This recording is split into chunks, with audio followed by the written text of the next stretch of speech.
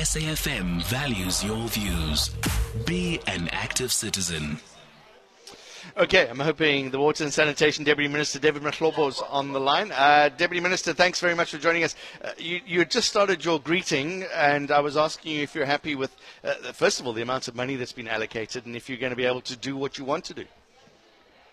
We are very pleased that under the current economic environment and the fiscal regime, the Minister of Finance and President prioritized the matters of water, because matters of water, they are close to our hearts, because it's about life and death.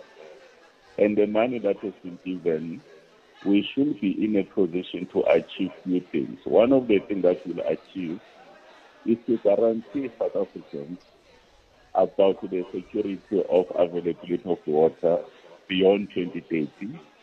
And you could see that there's going to be a lot of investment in major bulk infrastructure projects in various provinces, whether in the Western Cape, you look at the 10 Williams Dam, that we are starting the issues of raising the Dam 1. You speak about that Kleynhans Dam in the Eastern Cape, Umzimvubu, Umkomazi in the Eastern Cape. And the people of Limpopo, especially the people of Nadoni, remember the Gianni people that have been having challenges over time. And then the people in my own province, Pumalanga, Yoloskop Dam, and others, including here in Gauteng, the Polihali Dam. That's one part. The other part is to support municipalities.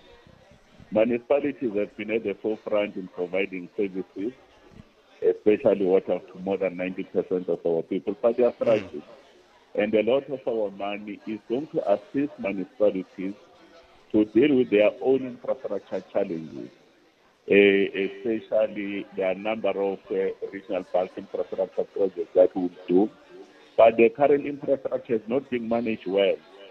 We want them to rehabilitate infrastructure into our water services improvement grant, so that at least those who used to have water yesterday, they must have water today, because this issue that citizens will run out of taps that are dry for quite some time, and those issues are not being attended to. We'll then also deal with the question of support. We will bring our water boards closer to them. We are intervening with Umgeni Water. If you look into the issues around the eThekwini, around all those districts in Maritzburg and so forth, and we're intervening around the KwaZulu-Natal in an area called Khanyago. Remember, they've been having a biggest dam called Josino, Pomola Port. People don't have water. Then in Limpopo, there's a biggest dam called Skukune. We're working with the mines there. We must bring water from Skukune up to Puluwane, from Puluwane to Mokalakwena to support the mining. And there are a number of these projects that we need to deal with. But we must also deal with the issues of water quality.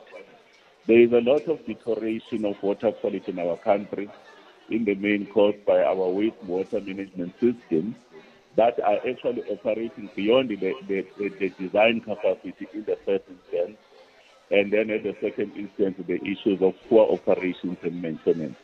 That's in brief why are we actually putting that budget to be able to do that. But we've made a decision, John.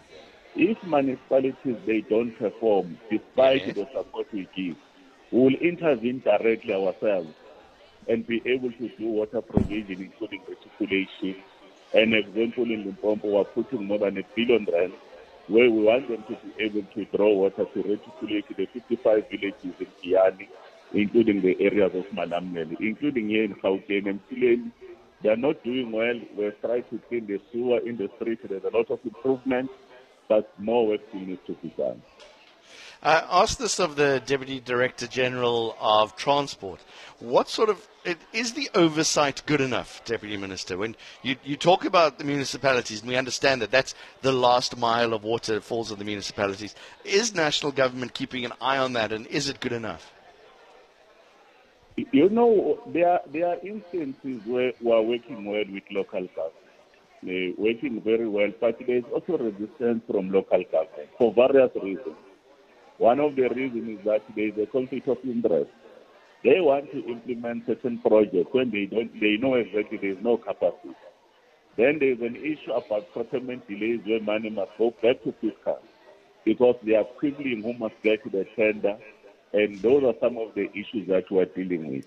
But we do have the enabling legislation to be able to go directly and implement after we've tried to do support in terms of Section 154 of the Constitution, intervening in terms of Section 139, but in our own legislation in the Water Services Act of Section 63. But we must also admit that local government, there are a number of systematic challenges. You could see the issues around conditions, instability at a local level. Today we are dealing with this mayor. Tomorrow there's a new mayor in town. And the other issue that we are also dealing with is that local governments are supposed to be self-sustainable. And many communities are not working, local economies are not working. The debts that are being owed on water, they have escalated astronomically, let alone the debts that are being owed in terms of electricity. Then there are capacity issues, sometimes not having the best of the best there, who don't understand how to manage assets or infrastructure, because infrastructure will require someone who's technical, who knows issues that you must be able to plan it well, even how do you execute, how do you ensure that you do your operation and maintenance, or you do your own rehabilitation program, so that you don't have problems. But some of the municipalities are really struggling, but some of them they are doing well. But all of them in our country, when it comes to wastewater management, the sewer plants, they are all struggling, and most of our townships, irrespective of which party runs the municipality, we find instances of sewer flowing into people's homes or in the streets. And this is one of the issues we've prioritized, that we'll support them, but at the very same time we'll deal decisively with those who are polluting, because communities can't be exposed to inhumane conditions. Just quickly, we're going to move on. Yesterday there were protests in Ventersburg. They were blocking the N1. We took a call. It was in our traffic reports. Is there a priority from national government to look at Ventersburg, or is that a local municipality issue?